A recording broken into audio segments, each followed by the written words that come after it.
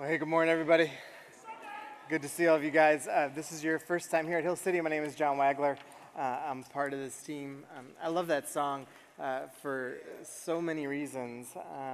Part of it is like looking around this room and knowing so many of y'all's stories and the reality and the truth of a song like that. And as an encouragement, and this is just an add-on, I didn't plan to say this, but as an encouragement, if you have been through something, like songs like that become this constant reminder of just who God is in your life and celebrating that reality when you're going through difficult times and understanding that He doesn't ever fail you. And part of your story is tied into how God provides and His beauty. If you're going through something hard, there's this other song by this guy named Torrin Wells who talks about, like, if you don't see the good in it yet, that God's not done with you yet. And so even if you're in like a difficult time, it doesn't make something that you're going through good in and of itself, but that God wants you to see His goodness in the midst of all of that, just as an encouragement here this morning. We are in this Revelation series, but before I get into that, next week, Joe is our executive pastor, and next week is his favorite week of the year. It is not Christmas, but it kind of is Christmas to him, and because it's our share offering. And so I've never seen someone become so maniacal over numbers than when we do our share offering. And so if you're not familiar with the share offering, we do this every single year. We started this when we first started, and we essentially ask everyone to give 1 day's wage, all right? And so I have like a little picture here of what that can look like for you. So if you make whatever money is listed up there, or if you make more or less, whatever, you can do math, especially if you make more than anything listed there. And so what we do is we ask everyone to participate. Now, you may be in a situation where you're like, man, I can't do 1 day because I'm just pressed up against it for whatever reason there is. And life happens, okay? Just do something. And but if you can do 1 day's wage, do it. If you can do more than 1 day's wage, do it. If you're like, man, I could do a week, all right? And this is above and beyond what we normally give. And so this is like a sacrificial kind of giving. So if you give consistently, this is above and beyond that. If you don't give consistently, a lot of times what happens is the share offering becomes like the starter moment for you to kind of get involved and start giving consistently. And so what we do with this offering is we have a bunch of partners that we work with throughout the city, and actually at work internationally as well, but primarily here in the Richmond area. And we focus in a lot of doing work with Next Generation. And so we work with a bunch of different partners, and we'll list those out this week, and we've got some stories from some of our partners that we'll show next week on the day. But we take all the money that comes in, and we just give it all away to them and bless them. And the money that comes in, like, I'm telling you, helps thousands of people. There are some of these organizations that are waiting for the share offering day because they know as one of our partners it infuses life into their ministry, and it's an incredible way to come together and tell a different story here in the city about what a church can do. And so like last year, again, I can't remember the exact amount. I think I was a little off last time, but I think it's like between $250,000 and $260,000 just came in that we gave away over the one offering, all right? So every year we have gone up.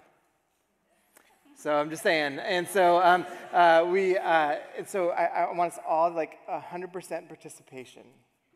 Does everyone get that? Yeah. Yes. All right. So and I promise you, you think your amount doesn't make that big of a difference, but you wait and see what happens. It is pretty cool to watch when everyone gets involved and how things just start like piling on top of each other. It's really great. So we're going to kick that off next Sunday.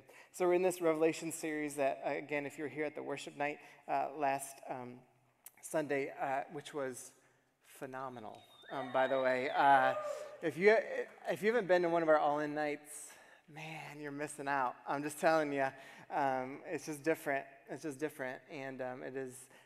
It's really, it's an amazing time together, but I said, Literally only God knows when this series is going to end. And so I don't know yet. We're hopefully by Thanksgiving maybe. But we are in the last letter to the churches here today, to the church at Laodicea, and we'll get into that in a second. But if you're just hopping in today, you won't be lost. Like you'll clue right into this letter. But just as a quick recap, we've been looking at the last book of the Bible, which is called Revelation, which isn't only about what God's going to do in the end. It's about what God has done in the past. It's about discipleship. It's about what it looks like to live your faith out in the present. And that's what this letter was for. And we always have to remember that if a first century listener would have been taking this letter in, all right? So if it meant something to them then, it means something to us now. It doesn't mean something different now than it did then, okay? So it's important to read it in that way. They weren't thinking back then 2,000 years ago, man, I can't wait for America to get here. Like they had no idea, right, about America. And so you got to see it through the lens of a first century Christian. And the phrase that we've been using every single week is this, right? What is it? Before I pull it up. Yes, stay grounded, the gospel works. Thank you, John Horna, for carrying the weight of that for everyone else in here. And but stay grounded, the gospel works. So often we can get overwhelmed by what we see in front of us, the way things are happening around us. Again, even right now, you see there's a fragility to what's happening in the Middle East right now, right? Here's the comforting part of that. I know this might sound weird. It's been that way for thousands of years. Literally ever since Abraham, Ishmael, and Isaac, okay? And so it's been fragile, and there's just a reality there. But we understand that in the midst of all of that, it's important to understand this point, that do we just stay grounded like the gospel works? Is Jesus going to come back someday? Yeah, okay, he will. He's going to write all this stuff, right? But until that day comes, just stay grounded. This message of Jesus works. And that's what John is continuously pointing to us. And there's a narrative around us, there's a culture around us that we are born into, and we can't even control some of it sometimes.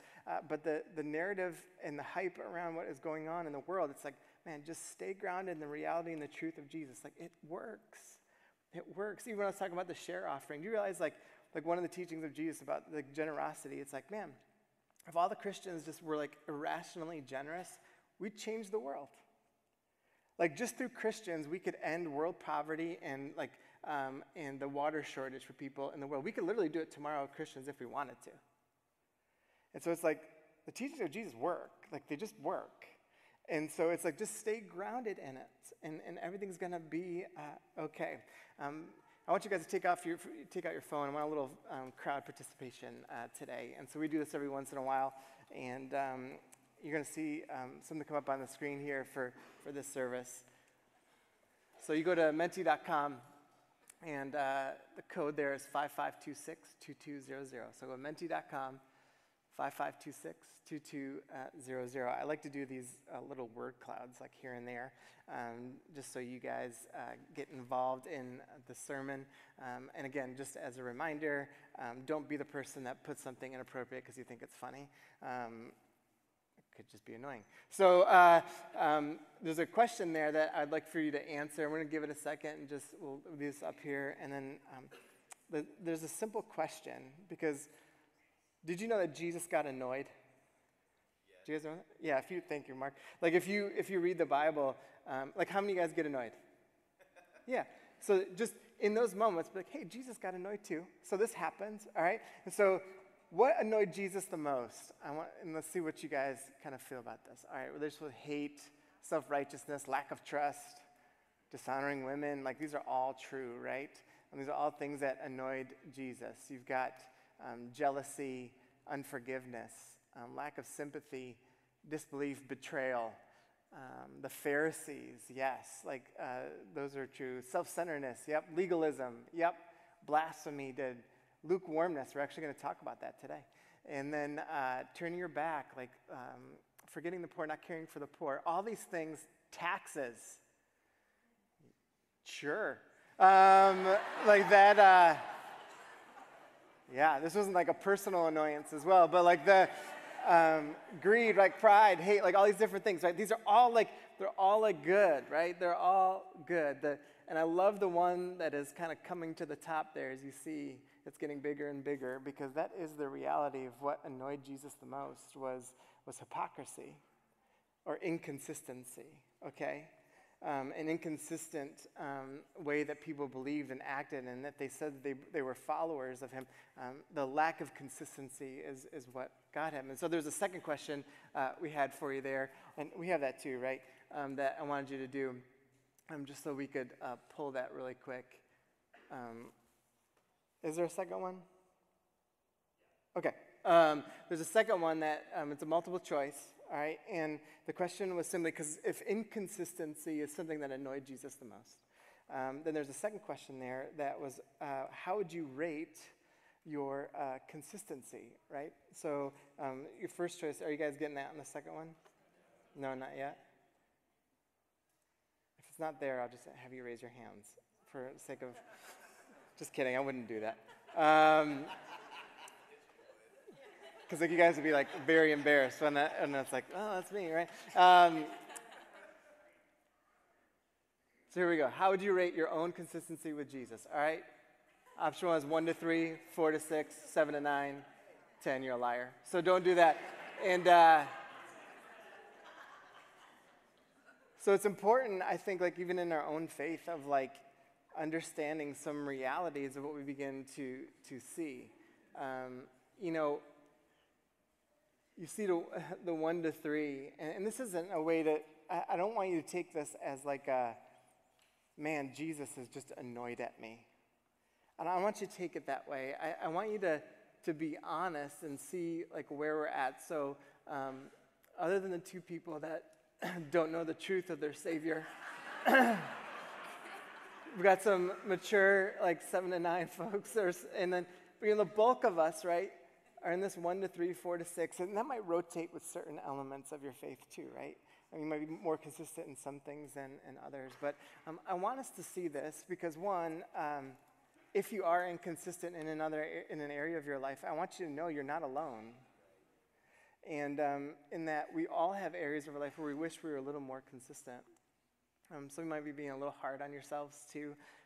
But inconsistency was something that really did annoy Jesus, and not because in a judgmental way. The reason why it annoyed him so much was because of how much people were missing out on life, how much they were missing out on fulfillment, how much they were missing out on what he actually had for them. And so when you think about being consistent, you think about being like wholehearted towards something. All right, half-hearted people.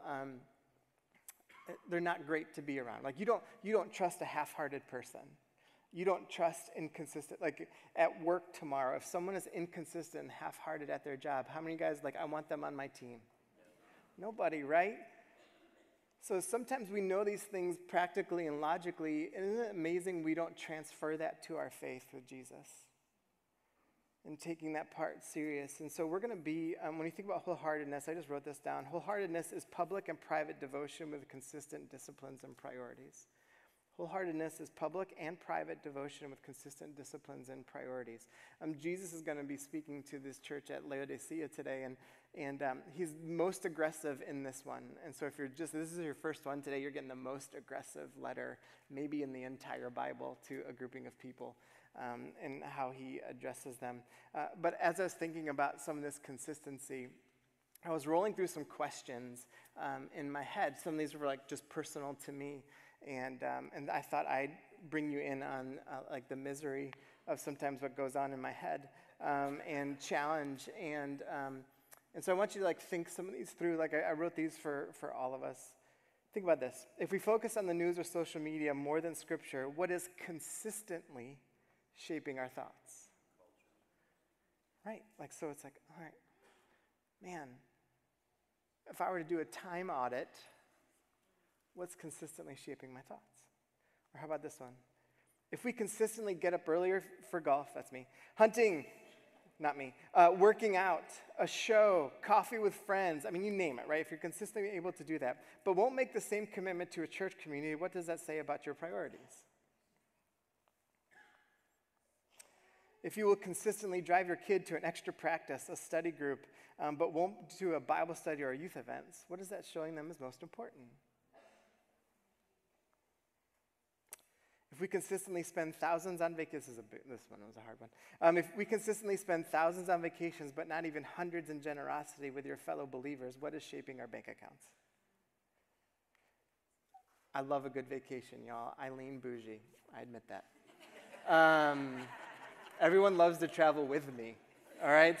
But when you hit pause for a second, and it's like, man, if my vacation budget outweighs my giving budget, there's probably a problem there. If we are consistently more passionate about an artist on Spotify than singing to Jesus, is there a problem with our worship? Are you more passionate about that? If we consistently have time to scroll and binge, do we not have time for discipleship, community, and serving? This is fun, right, guys? If we consistently spend time in silence and can't consistently spend time in silence and solitude and are unable to rest weekly, do we rely on ourselves more than God? Last one. If you were to do a passion, priority, and discipline audit around your time, money, sexuality, spirituality, political, social media, communal engagement, what kingdom consistently has your heart and attention? So consistency matters. Jesus is going to speak directly into this to this church of believers. Again, all these letters that we've been going through, and we're going to get into the fun imagery starting next week, but all these letters that we're going through are written to believers, okay? Two people, Jesus, like, this is my church. And two people that would claim Christianity. You know, so often, you know, you've heard me say this before of like, hey, excuses are for losers, right? I've told you that before. And that was something that was said to me a long time ago. And the premise of that is, I think the more mature you are, you understand the difference between a reason and an excuse. There are reasons for things in life. But man, your trustworthiness, your freedom, your influence, your impact, like, man, is on the other side of consistency. But when we keep making excuses and we stay inconsistent with all of this stuff, man, we diminish what God wants to do in our lives. It doesn't mean that you're not a Christian. It just means that you won't have any impact or influence in your life. And so when you think about it, like, I'm assuming, how many guys ever think about your funeral? It's okay. It does make you morbid. It makes you probably a little older. But like sometimes I think about my funeral, and I think I'm going to live to 100, but that's whatever. But like when the day of my funeral, I think about like, what are people going to say about my life? And I think about that. I'm like, I want to live a life that like people don't have to like try and figure out what nice things they're going to say. I want to live a life where like, man, people are in the room because of influence and impact that I had on their lives. I want to live a life that people can talk about, man, you knew one thing for sure, even if you didn't know Wags well, you knew that he loved Jesus. And like, that's the kind of life that you want to live, but man, you have to be consistent and you have to address some of the things that might be pulling you away from it. And so we're going to head to Laodicea today. This is one of the wealthiest cities in Rome. They were so wealthy, they didn't need any help from Rome. Like if they needed to rebuild something, all the other cities had to like go to the government and be like, hey, could you provide help for us? They were so wealthy, they did not need any help at all. They were this big textile city, and one of the things that they were known for was their black wool. So they had these sheep like this, and so they would have this black wool that would only be able to get from Laodicea. And I want you to remember this part because it's going to come up here in just a second with what Jesus says to them. And so in this, to this church, they had this incredible wealth. They were a part of it. And so people, it was like a fashion city. So you think about like a Paris or New York or whatever. And so their wool was like super expensive. So they were incredibly wealthy. They had a bunch of, if you think in our kind of time frame now, it's like a bunch of like Bill Gates type people like lived in that city, huge homes, huge, I mean, everywhere you went, they just saw like privilege and wealth all around them. And you know how like right now you drive, like we live in like a very wealthy city as a whole. And so you kind of drive around different areas and you're like, man, like there's a lot of money in Richmond, right? Well, it's the same kind of scenario there in Laodicea. They also had something really interesting that I want you to remember too, because you're going to see something here in the letter. They were known to have this eye balm or eye ointment that could only be found in Laodicea. And it would help with any kind of ocular issues, in particular if someone was becoming more blind or have cataracts or something like that. They would have to go to Laodicea to get this special ointment for their eyes. And so, again, all this stuff is going to play into the letter. They were incredibly self-sufficient. How many of you guys pride yourselves on being self-sufficient? Right? That's okay. I'm not like, I do, like, I don't need anyone's help. Like, I can do this, right? They were incredibly self-sufficient, which can be a good thing for us personally. Is it a good thing with Jesus? No. The reason why it's not a good thing with Jesus is because when we're so self-sufficient with Jesus, we will diminish our need for him. And then we become inconsistent. And so what we're going to see with these folks in Laodicea is they had enough to be Christian, but not enough to make a difference. And so Jesus speaks he's annoyed by this. And so let's go to Revelation chapter 3. It says this, "To the angel of the church in Laodicea write, these are the words of the Amen." That's interesting. "The faithful and true witness, and then the ruler of God's creation." All right, so right here's, again, I like to pause with these phrases because these aren't here by accident. And so when you guys pray, what do you say at the end of a prayer? Good job, right? And all you're saying is, let it be so, or it is true, or so be it. All right? So that's what you're saying. So what they're saying here is like Jesus is the truth. That Jesus, like, let it be so, or so be it. Like this is the one. Jesus is the one. Again, these phrases that John keeps using are very exclusive phrases. They were sometimes used for Greco-Roman gods, and he keeps associating them with Jesus and setting them apart. And then he says the faithful and true witness is a legal term for just a covenant. What's another word for a covenant? Anyone know? A promise, right? That it's a forever promise. Like you can be committed to something, but there's a difference between committed and covenant. All right, commitment is like when you're in a relationship and you're committed to one another. It's like, it sounds like it's good, and you can be in a committed relationship, but you can break a commitment pretty easy. But a covenant, it raises something. This is why, like when people live together before marriage, divorce rates almost double.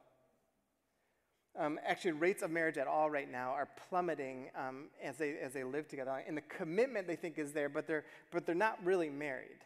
And so divorce rates actually go higher, and then once they get married again, it triples. So, it goes higher. Now, it doesn't mean you can't like redeem that and everything else and move into a good marriage, but it has to focus on the covenant part. Like that's like this grounding element of what marriage is supposed to be. And so we see like, oh, through Jesus, as this true witness, there's this covenant that he makes with us. And then it says the ruler of God's creation. The Bible says this at a few different occasions that Jesus was at creation. I know it sounds like odd, but it is what the Bible says, that Jesus was at creation. So we're starting to see like, oh, John's presenting Jesus as the one, the truth, the let it be so, to this covenant relationship, to the God of all creation, the ruler of all creation. And so it's a significant title, and there are huge claims. And it continues on in verse 15, and he says this, "I know your deeds." This is said in every single one of the letters. "I know your deeds," meaning that he is watching. He says that you are neither cold nor hot. I wish you were either one or the other. So because you are, what's this word? Neither hot nor cold, I'm about to do what? You out of my mouth. That word actually means vomit or gag. I had a thought of everyone doing like a gagging motion, but then someone like, if that made someone vomit, then it says something like chain reaction of vomiting. So I thought better of it. But there's this phrasing. So if you grew up with this, if you're familiar with this passage at all, actually someone put lukewarm up there. And sometimes this passage might have been explained to you that, hey, I want you hot, But if you're not hot, I'd rather have you just cold and distant. I don't want you in the middle at all, right? In the middle at all. That's not what this means. Okay, it's not what this passage is actually talking about. I want to show you this. Laodicea had water issues. Okay, and so the river that actually ran near the city, they didn't provide enough water. And so they had to do these like big aqueducts. So one was from Hierapolis, and the other was from Colossae. So they would have these big aqueducts that would run down. In Hierapolis, they had hot springs. And so the water was incredibly hot and had all these like healing minerals in there. And so what ended up happening is if you get the hot water from it, there were healing properties to the water. And so when it finally got to Laodicea, it would be like, oh, these are healing properties used sometimes for medicine, or they would bathe with it as cleaning, but it was used for healing. So that was the hot part. Okay? If you didn't get it when it was hot and it got lukewarm, the minerals would begin to calcify, and if you tried to drink the water, you would immediately throw up. And so it's this kind of, it's like, oh, they would just vomit if it was lukewarm because it wasn't doing what it was supposed to do. Colossae had this big mountain where they get this fresh, cold water from, some of the best water in the region. And it was this refreshing and nourishing water that they would get if you got it when it was cold. If it got to lukewarm, it would start to, there were parts of the water that would happen with the molecules, where there's a big scientific explanation to it. But when it would get lukewarm, it would cause people to gag or vomit. And so what Jesus is actually saying is, to the life of a Christian, you're either, well, ideally you are hot and cold, meaning you are healing, you are nourishing, and you are refreshing. So it's like you're supposed to be, like, even if you're not hot and healing, like you should be cold because you're supposed to be refreshing to the people around you. And so think of it this way. The life of a Christian should be healing, refreshing, and nourishing to the people around them, okay? So if you're not that, Jesus is annoyed by it. His church wasn't that. They were self-sufficient. They were so wealthy. They were so privileged. And it's like, man, if you're not hot or cold, and ideally you're hot and cold. You're refreshing, you're nourishing, you're healing to the world around. If you're not that, it makes Jesus want to vomit. And how does that happen? There are inconsistencies. They're moving away from all the things that bring us back to him. You see, Jesus kept pointing back to what it looks like to be healing and refreshing and nourishing, because our roles here are to build the kingdom of God here on this earth. And so a lot of times, even when people talk about Revelation, like, yeah, and then we're going to go to heaven, and then we're going to go to heaven, and then we're going to go to heaven. And first of all, it never says we're going to heaven. It says there's going to be new heavens and a new earth here, but that's a few weeks. But there's that part of it. But the other point is like, no. What Revelation says and what the entire Bible says is like, God's people make a difference on this earth. And we build God's kingdom here on this earth. We're supposed to be healing and nourishing and refreshing to the city around us. And to be lukewarm should have no place in our system. To be inconsistent, no place in our system. We should want to vomit that out too. In verse 17, he continues on. He says this. You say, I am rich. And all he's saying is this. Man, you know you've got privilege. You know you've got wealth. The majority of the people in this room, you are privileged and you have wealth. Not everybody. The majority of people in our church are privileged and have wealth. Compared to the world, 99.9% of the people in this room are privileged and have wealth. But in our city, most of the people in this room are privileged and have wealth. He says, I have acquired wealth and do not need a thing. Again, this is a self-sufficiency. But you do not realize that you are wretched, pitiful, poor, blind, and naked.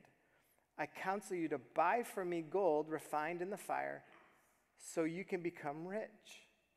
And what color clothes? What color did I tell you that they were known for? So what he's doing here is like, man, see all your black clothes that you wear around here? And you sell to everyone, and you think, man, we got all that we need. It's like, you don't need to buy that stuff because you need to buy from me. What you think is making you wealthy isn't actually making you wealthy. It's making you poor and pitiful and shameful and naked. He says, so you can cover your shameful nakedness, and salve to put on your eyes So you can see, you know how you guys are actually known for this eye ointment, that everyone from around the Roman Empire comes to you? You're actually blind, and the thing that you have will never cure that. He's like, man, you can only buy from me. You can only get this clothing from me.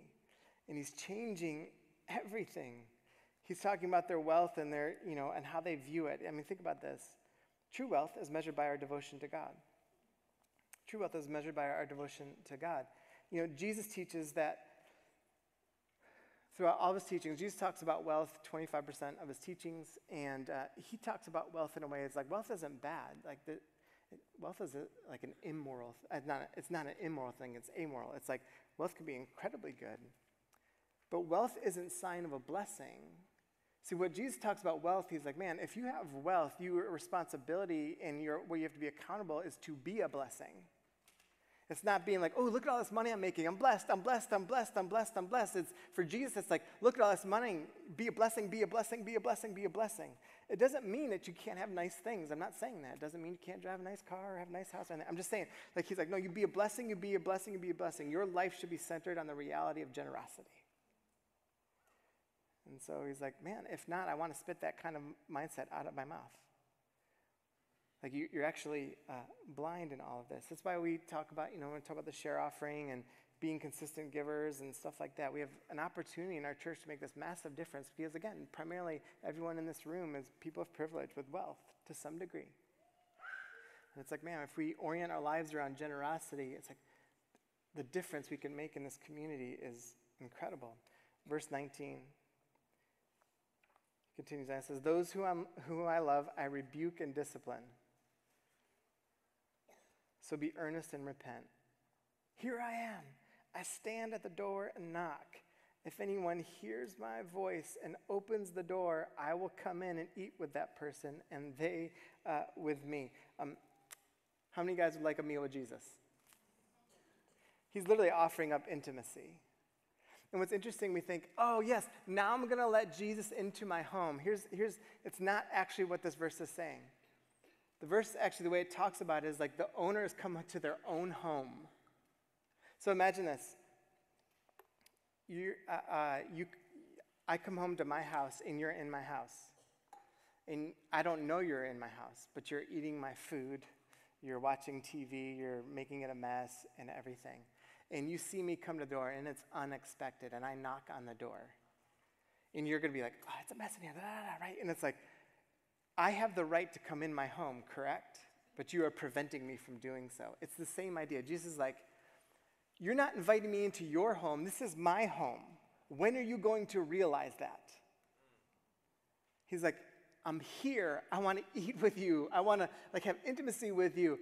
But it's because of your lack of discipline. It's because of your inconsistency. It's because the narrative that you're believing, because of your self-sufficiency when it comes to your faith. It's because of these things that you don't see it. You don't see it, but I'm here and I'm waiting for you, and I'm just wondering, will you let me in? Will you let me speak into your life? He continues on, verse 21. To the one who is victorious, it says this in every single one of the letters, right? To the one who is victorious, I will give the right to sit with me on my throne, just as I was victorious and sat down with my Father on his throne. Whoever has ears to hear, let them hear what the Spirit says to the churches. I love this part of the passage, and Laura, you can come up. Because this is about mindset. And we're talking about inconsistencies and engaging the reality of Jesus and hot and cold and everything. Our mindset deeply matters. Our mindset needs to be consistent with the victory of Jesus. So when you sing a song like The Story I'll Tell and stuff like that, it's like, my mindset is not about despair and suffering. My mindset's not about my inconsistency. My mindset is about the victory of Jesus. See, what he's saying here, we don't get it as well as a Greco-Roman person would have gotten back then. But when he says, I'm giving you a chance to sit on the throne. This was called, the double throne was called the Basileum, and it looked like this on the coins. They always had it on the coins. So to the right, you'll see this. And what they would have in the coins is they would have, in this one, it's Augusta and Agrippa. And they would have the king of that time, and then they would have the successor It was known as the basileum. And so what Jesus is saying is pretty incredible when you take a step back. He's speaking to their language, but he's saying this, man, I want you to be part of the kingdom. I want you to take your place where you belong. You aren't the king, Jesus is king. But you're invited to the throne. He looks at his church and he's like, you guys are supposed to be my successor. Have you ever thought about that? He's like, man, you're supposed to show people what the kingdom of God is like. He actually said this in John 14:12. He says, very truly I tell you, whoever believes in me will do works that I've been doing, and they will do even greater things than these, because I'm going to the Father. He's like, man, you guys are supposed to be my successor. Not just inconsistently consuming everything, but you're supposed to be my successor. Take your place. When we're inconsistent, we don't take our place. When we just kind of be self-sufficient, do our own thing, do our own habits, whatever, we just kind of go our own way. And Jesus is like, that makes me want to vomit. Here's the beauty of this. You might be thinking to yourself, I've got a hobby that I do that takes up all of my time, right? And you don't realize, man, that hobby that you do has actually become your God. It's what you worship. Or, man, I've been so inconsistent. It's like, man, you realize, man, I've got all these other little gods in my life that have chipped away at everything. And at the end of the day, I'm like, man, my life doesn't actually have real eternal impact. It might have temporary impact because you're a nice person, but it doesn't have real impact. The way I use my finances really only benefits me or whatever. And you realize, this is the exact life God doesn't want for me. He wants something so much greater for your life. The beauty of this passage, this is the harshest, and if we're ranking churches, these are the worst of the Christians. Yet, how beautiful is this? Jesus is like, I'm here at the door, just knocking and waiting. I'll give you grace. I've got forgiveness coming your way. Just are you willing to lead that kind of life? I'm asking you to bow your heads. I'm just going to take a minute here before I dismiss you guys. What would Jesus say about your consistency and wholeheartedness? I want you to just take that in. What would Jesus say about your consistency and wholeheartedness?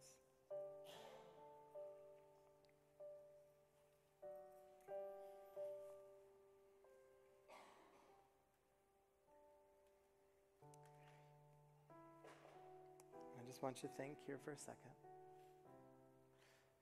Man, he's standing at the door, wanting to eat, have intimacy with you, so that you can take your rightful place, fulfilling life, a free life, purpose-driven life.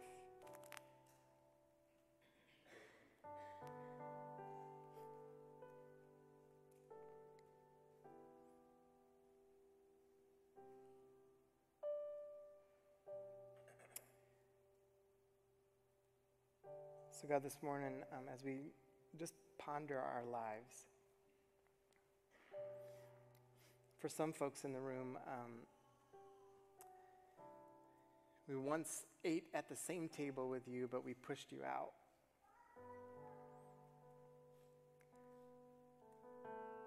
God, would maybe today's the day that we say, I need to let you back in. For others in this room, we're just realizing our lack of discipline and realizing prioritize the wrong things in our lives. And God, that we would be deeply convicted of what it means to be consistent with you.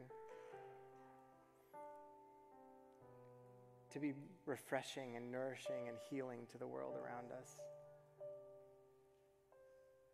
And God, there are some folks in this room that don't know you at all. They've distanced themselves from you in such a way and have have come in here this morning realizing that at the end of the day, there's not an eternal element to their life, and their current life doesn't answer problems of suffering and pain and healing and fulfillment. It's all temporary. And so, God, I pray that they would know your grace, that they would know that what you desire for their life is real hope, real freedom, and to be connected in a way that no earthly thing will ever come close to giving them. Because you are the Amen, you are the true witness, you're the God of all creation.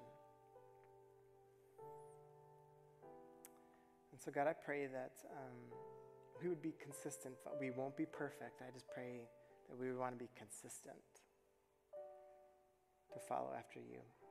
And give this to you in your name we pray. Everyone said, Amen.